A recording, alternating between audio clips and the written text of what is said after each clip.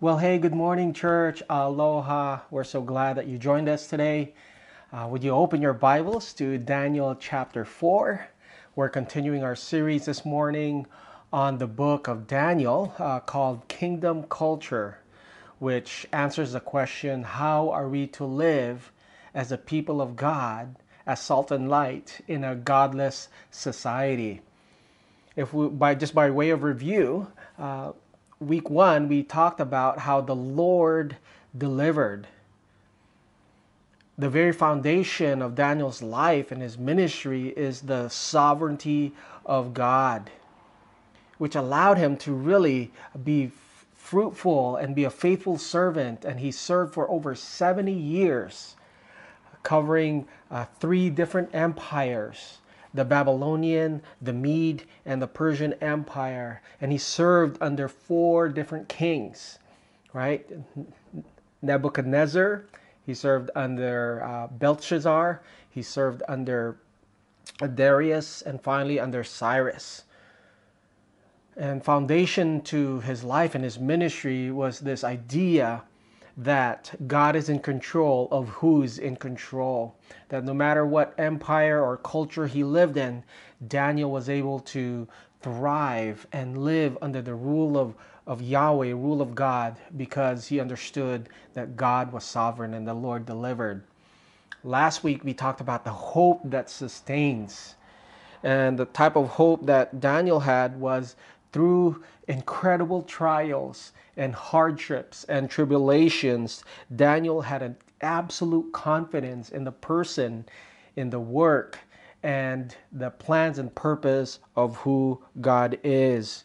Remember that Daniel did not have any spiritual myopia. He didn't focus on the sin right in front of him, that he couldn't have perspective.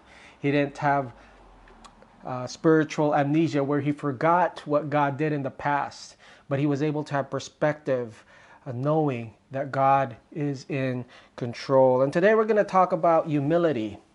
So, hope and humility, and next week we'll talk about wisdom. These are the three characteristics that allow Daniel, and for us, these virtues of the kingdom, as it were, to thrive and to flourish in our culture. That no matter what happens outside us, no matter what people may do to us, no matter how they may mistreat or mock us, we're able to stay the straight and narrow road of living as a people of God in kingdom culture. Okay, so let's go ahead and turn to Daniel chapter 4. We're talking about humility, not just any humility, but a humility that respects people. We all know about C.S. Lewis, who said humility is not thinking less of yourself, like, oh, I stink at this, or I'm the worst, when you're actually good at it. Humility is not thinking less of yourself, but thinking of yourself less, meaning putting others, people first. We're going to read that later on in Philippians 2 of biblical humility. Jesse Jackson says that never look down on anybody unless you're going to help them up. See, humility or biblical humility is treating people with respect and valuing them. Before we even get into our text, our verse, let's just go straight into the main point and the undergirding foundation and the big idea as we talk about respect that honors, respect, and the humility that respects people. And it is this. Would you write this down? Everyone deserves respect, even God's enemies. Everyone deserves respect, even, or I would even put there, especially God's enemy. This is one of those things that's so simple, yet so profound and so difficult. Okay? Simple does not mean easy. Love God, love your neighbor, forgive those who hurt you. Those are simple commands, but by not any means are they easy. And to respect everybody and even to even God's enemies. It's peppered all throughout the Bible. Not only does it describe, is it descriptive, but it's also prescribed. Romans 13 says, give everyone to what you owe them. If you owe taxes, pay taxes. If you owe them revenue, pay them revenue. If you owe them respect, then give them respect. If you owe them honor, then give them honor. And what I want to let us know today, church, is that everyone deserves respect. The type of humility that Daniel had, he respected people. How many of you have seen the TV series The Chosen? If you have not yet, I don't want to blow it up, but it is absolutely amazing. You know, I'm not one for Christian movies, corny Christian movies or anything like that.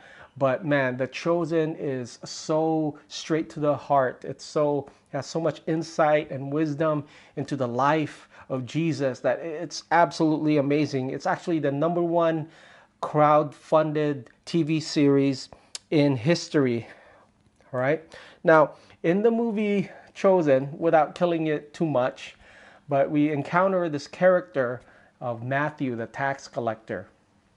Now, the way that they interpreted it, they took some artistic liberty, of course, but in The Chosen, Matthew is kind of like this germaphobe who kind of mumbles and he kind of does this, and he's really good with numbers. And one of the reasons it's so intriguing is that everybody, especially Peter, everybody despises and hates Matthew's stinking guts. And you know why they hate him? It's because Matthew, not only did he work for the Roman oppressor, not only did he make his income off them, but he was able to gain wealth, and he was able to be wealthy by working for the Roman Empire. He worked for the enemy who were oppressing the Jews, who were putting them down. And everybody hates him for that. And here is Daniel now, about 500 to 700 years before. Daniel, he works for the enemy of the state. He works for this wicked nation. He works for this unrighteous, and he serves for this unrighteous king, whether it's Nebuchadnezzar all the way down to Darius. And Daniel, he was not only did he serve Nebuchadnezzar, and he served him so well, but he actually started getting promoted. Remember, it says in Daniel 2 or Daniel 1 rather, that they were 10 times better, that he graduated magna cum laude, that he was a valedictorian in Babylon. And just like Joseph in Genesis, he served a godless people, but he served so well, and he served with humility, and he served with respect, that he continuously got promoted. And the more he got promoted, the more he respected, the more he honored, the more that he was able to humble himself and trust that God is sovereign, even though he worked for the enemy, quote unquote, the more he was able to have influence, which allowed him to speak into certain situations. The influence that he had, he would have never had if he decided to have a stink attitude. If he decided, you know what, I don't like this occult teaching that goes against Yahweh, I'm just going to sit in the back. I'm going to read my Torah like a good Hebrew boy. I'm not going to participate in these things. No. Daniel, he took copious notes. He sat on the front, and he graduated straight A's at the top of his class. And because he had that humility, he had the authority to say later on, when all the other magicians couldn't figure out and they couldn't interpret the dreams of the kings, he was able to say, hey, there is a real God. His name is Yahweh. And he's going to give me the answer to your dreams because he alone is God. You see, we will lose our ability to influence our culture when we get angry at our culture. And we get angry at the people that are the leading lights of the culture who are taking it in the wrong direction. See, Daniel and Joseph, they changed whole countries, And godless countries, because they served the wicked so well, that they got promoted. And listen, they earned the right to have influence. They earned the right to be heard because they heard first and they listened first and they respected first. All throughout the book of Daniel, you see a guy who's unfairly treated, but he had the humility to treat even his enemies with respect. Everyone deserves respect, even your enemies. Let's see here in Daniel chapter 4, verse 3. Then Daniel, also called Belshazzar, was greatly perplexed for a time, and his thoughts terrified him. So the king, Nebuchadnezzar, said, Belshazzar, do not let the dream or its meaning alarm you. Belshazzar answered, my lord, if only the dream applied to your enemies and its meaning to your adversaries. In Daniel chapter 4, when God finally judges Nebuchadnezzar for his pride and arrogance and for his hubris, Daniel is the one who gets to deliver the message to Nebuchadnezzar. Remember, the king had this weird dream and he needs someone to interpret it. And Daniel, God allows him to be the one to interpret and to say, Nebuchadnezzar, your time is done. You're out of here. God's judgment is upon you. Now, imagine if it was you, or imagine if it was me, right? Where we would probably say, King Nebi, I have this message for you. Ooh, and I've been waiting for so long to give you this. We would probably give the Samuel L. Jackson speech, right? From Pulp Fiction. And I will strike thee with pestilence and vengeance. And, remember, I think most of us would be like, ooh, I've been waiting so long. Hey, remember when you kidnapped me and you took me from my country and you forced me to learn the occult for 3 years, and you changed my name from Daniel, which means God is my judge, to Belteshazzar, which is Bel protects my life. You tear from Yahweh into this demon prince, or this demon. Remember when you had me castrated so I could be one of your eunuchs because you didn't trust me? Well, guess what? Judgment is upon you. I think most of us would be ready, would kind of replay, and we would savor the moment when our enemies finally get their due. When it's time, when it's reckoning time. I think most of us, if we don't have the humility to respect or to honor people, even when God is about to judge them, especially our enemies. It'd be like Michael Scott, all right? The Office alert, okay, reference alert. Remember when he started his own Michael Scott paper company? And all the bigwigs comes to the office and they basically want to offer him to buy him out so he could get money. And he rehearsed, well, how the turntables have, he was supposed to say how the tables have turned. I think most of us, we would have a speech ready when we could finally put people who have wronged us, who have disrespected us, who have talked stink about us, who have gossiped and have slandered us and have mistreated us, dishonored us. I think most of us, well, you finally came to your senses. Let me tell you a piece of my mind. But what does Daniel do? He says, my Lord. He calls him king, right? My king, if only the dream that I had applied to your enemies and its meaning to your adversaries. He's saying basically, my king, if there was anybody else except you, I wish this judgment would be upon your enemies. If there's anybody else, it would be your adversaries, but God's judgment is upon you. And here was this moment where he had the opportunity to give it to him and to set him straight. And it was be his day of reckoning and to put him in his place. Daniel had the humility to respect his enemies or God's enemies. He had the humility to treat him with honor. And we see this again in Daniel chapter 6. But instead of King Nebuchadnezzar, now it's King Darius. Remember King Darius? He made this law, he made this edict that nobody could pray to any other god. And Daniel, he prayed to Yahweh, he prayed to the God of Israel. And because of that, it was illegal, so he was thrown in prison. And so King Darius, he couldn't sleep. He spent a sleepless night. He even fasted. And in verse 20, he asked him, "Hey, Daniel, are you still there? Did God deliver you?" Let's read in verse 21.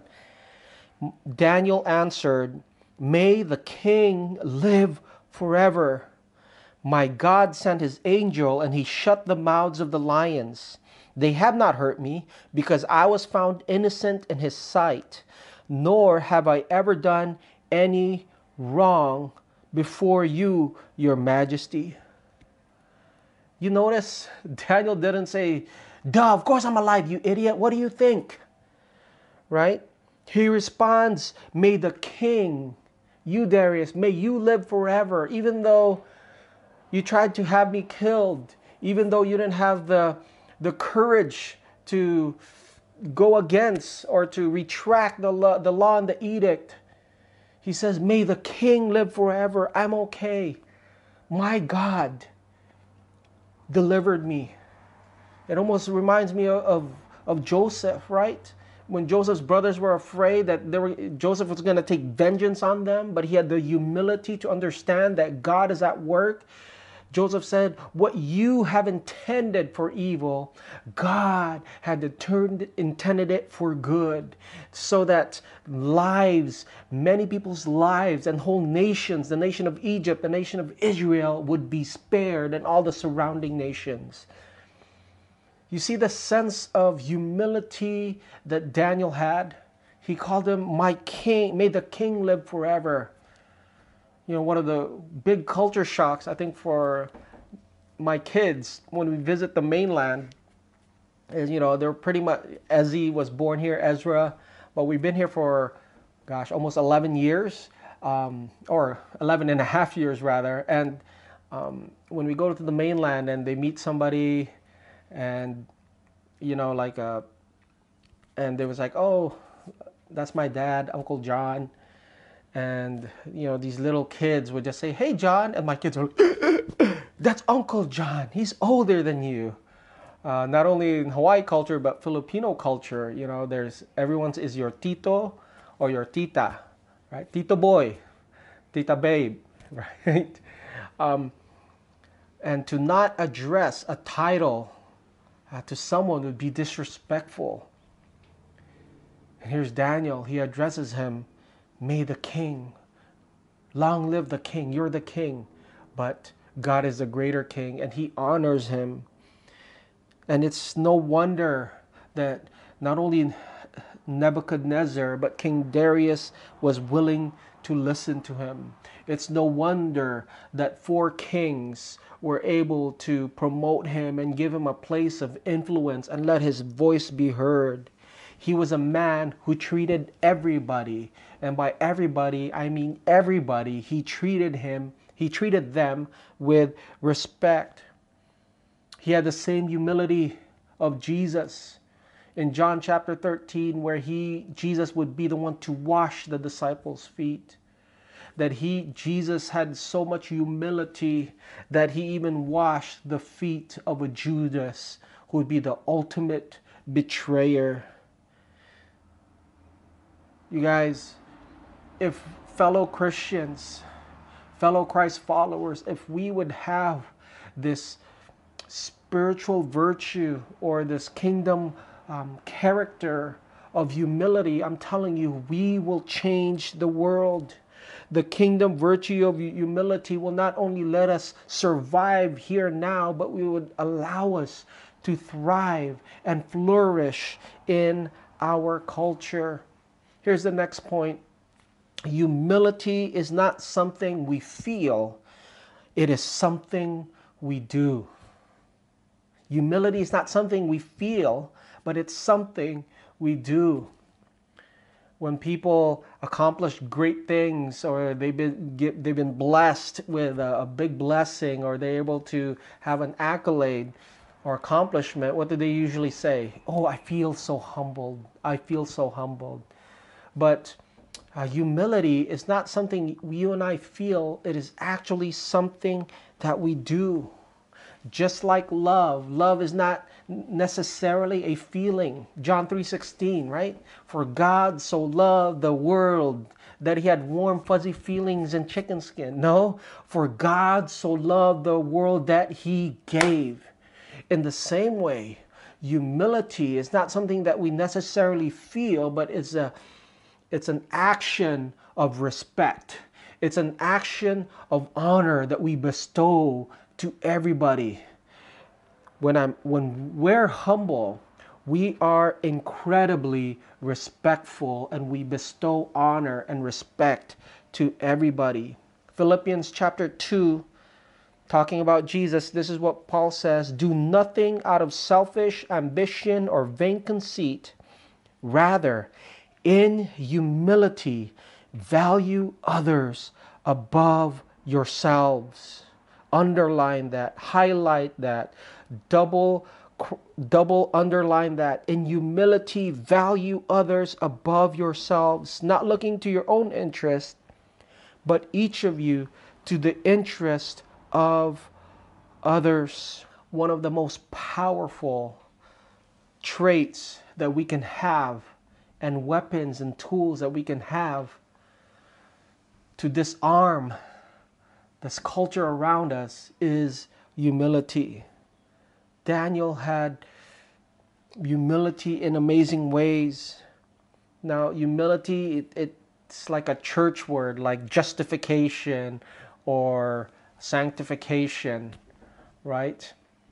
Or propitiation, all the Asians. But humility in the real world, humility shows itself simply by treating other people more importantly than we treat ourselves. Paul says, in humility, in the spirit of humility, esteem, value, count, treat others more important than yourselves. Think of it like honored guest at a dinner party. You're treating them more important than you. You're treating them with humility. You're treating them with respect.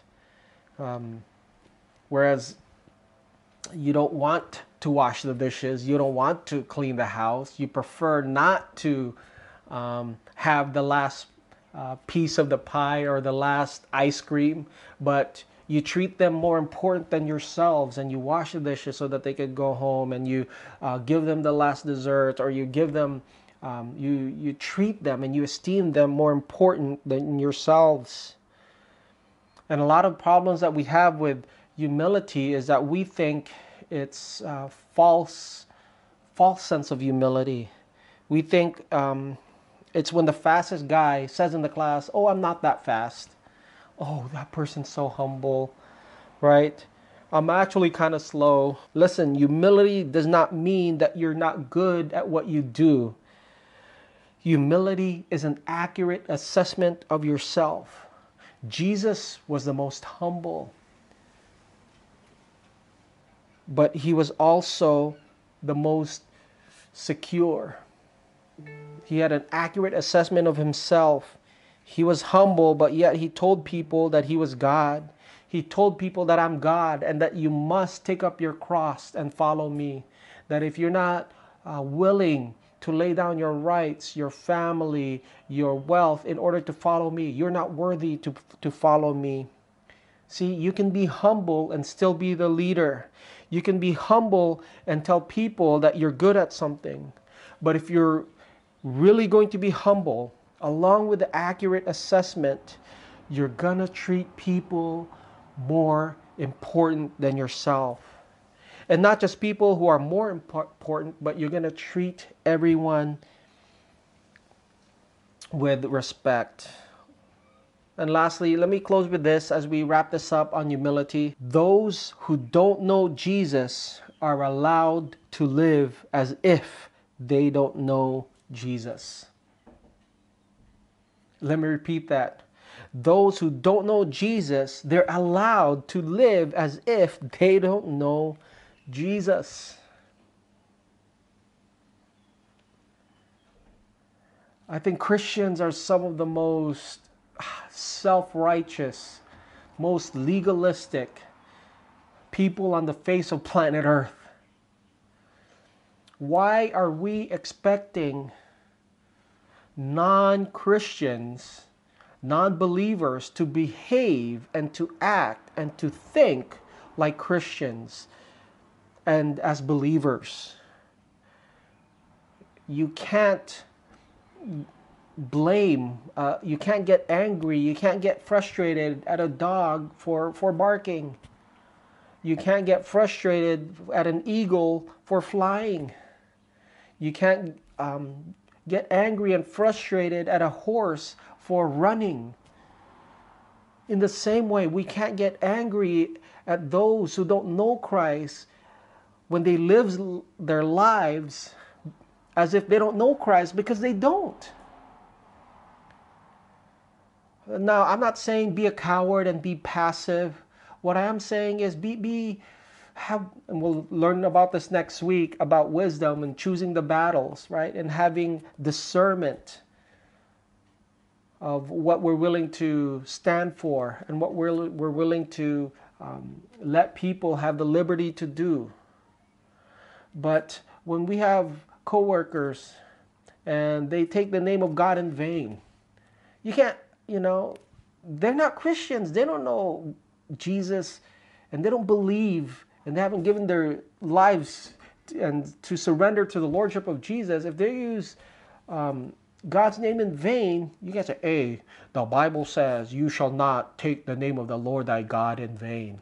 Especially if you start quoting Old Testament or King James, bruh, you know what I'm saying? Like, you can't get mad at them if they're not living like Christians. If your coworker has a live-in boyfriend, or they're living with their girlfriend, or they have kids, children outside of marriage, you can't be mad at them. Well, you should really get this right, because the Bible says that no fornicator shall inherit the kingdom of God. Do you want to inherit the kingdom of God? Then stop fornicating. We can't do that. And Daniel, he was willing to choose his battle. He was willing to respect. He had the humility to recognize where people are at in their personal faith and their personal walk with God. And one of the things that negatively has infiltrated and has crept into the church is this, that we have mission drift, where we moved away from persuasion and from winning people to Christ, and we've declared cultural warfare. Over time, we moved away. Now, don't get me wrong, there is a sense of a cultural war, but whenever those we interact with who don't know Christ, and we think of them as enemies, then they're going to be defensive. Rather than whenever we approach them with the idea that we're under a war, rather than our goal is to persuade them, everything shifts and we begin to consider and count them as an enemy. And you don't win very many enemies with warfare. When people are enemies of the cross, it's not that they are our enemies, it's that they are victims of my enemy. When people haven't surrendered to Christ, the thief has come to steal, to kill, and to destroy their lives.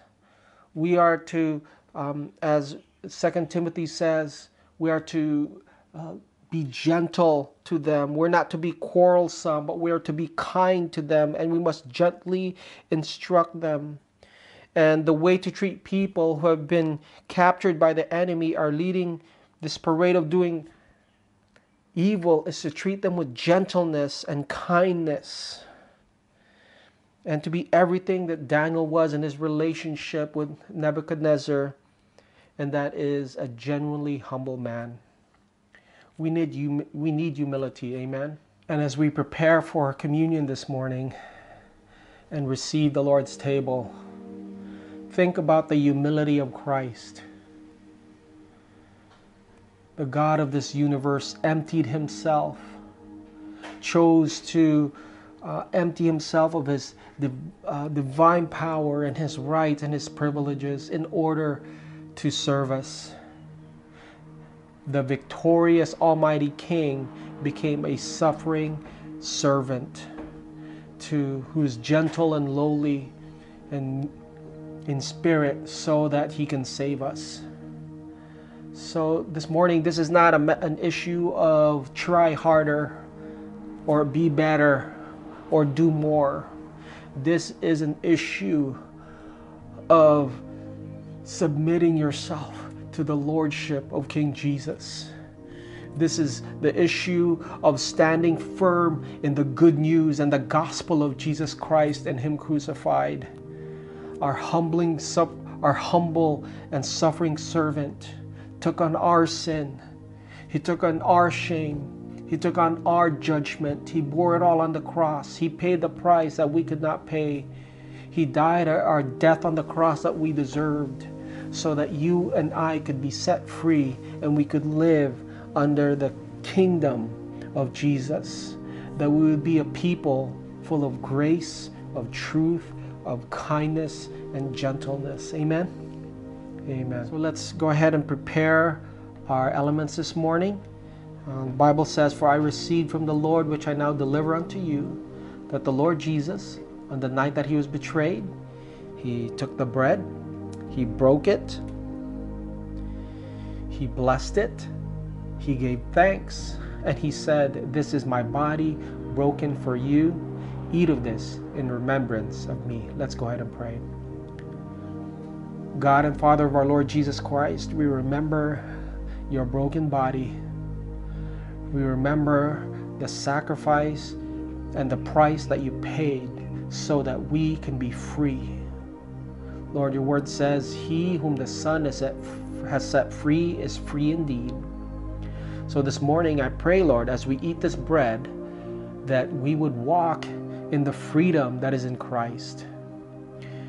Freedom, Lord, from pride. Freedom, Lord, from false humility. Freedom, Lord, from hubris and arrogance. Lord, as we eat this bread, would you give spiritual sustenance and strength that we could live for you. We love you, Lord, in Jesus' name. Amen. Let's go ahead and eat of the bread.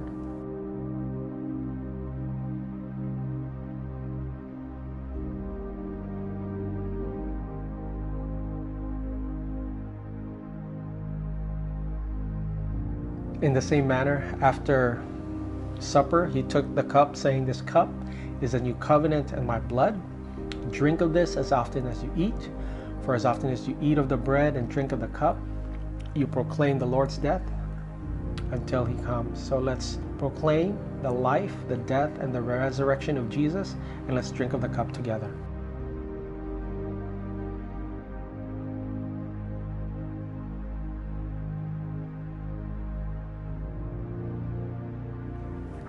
Amen.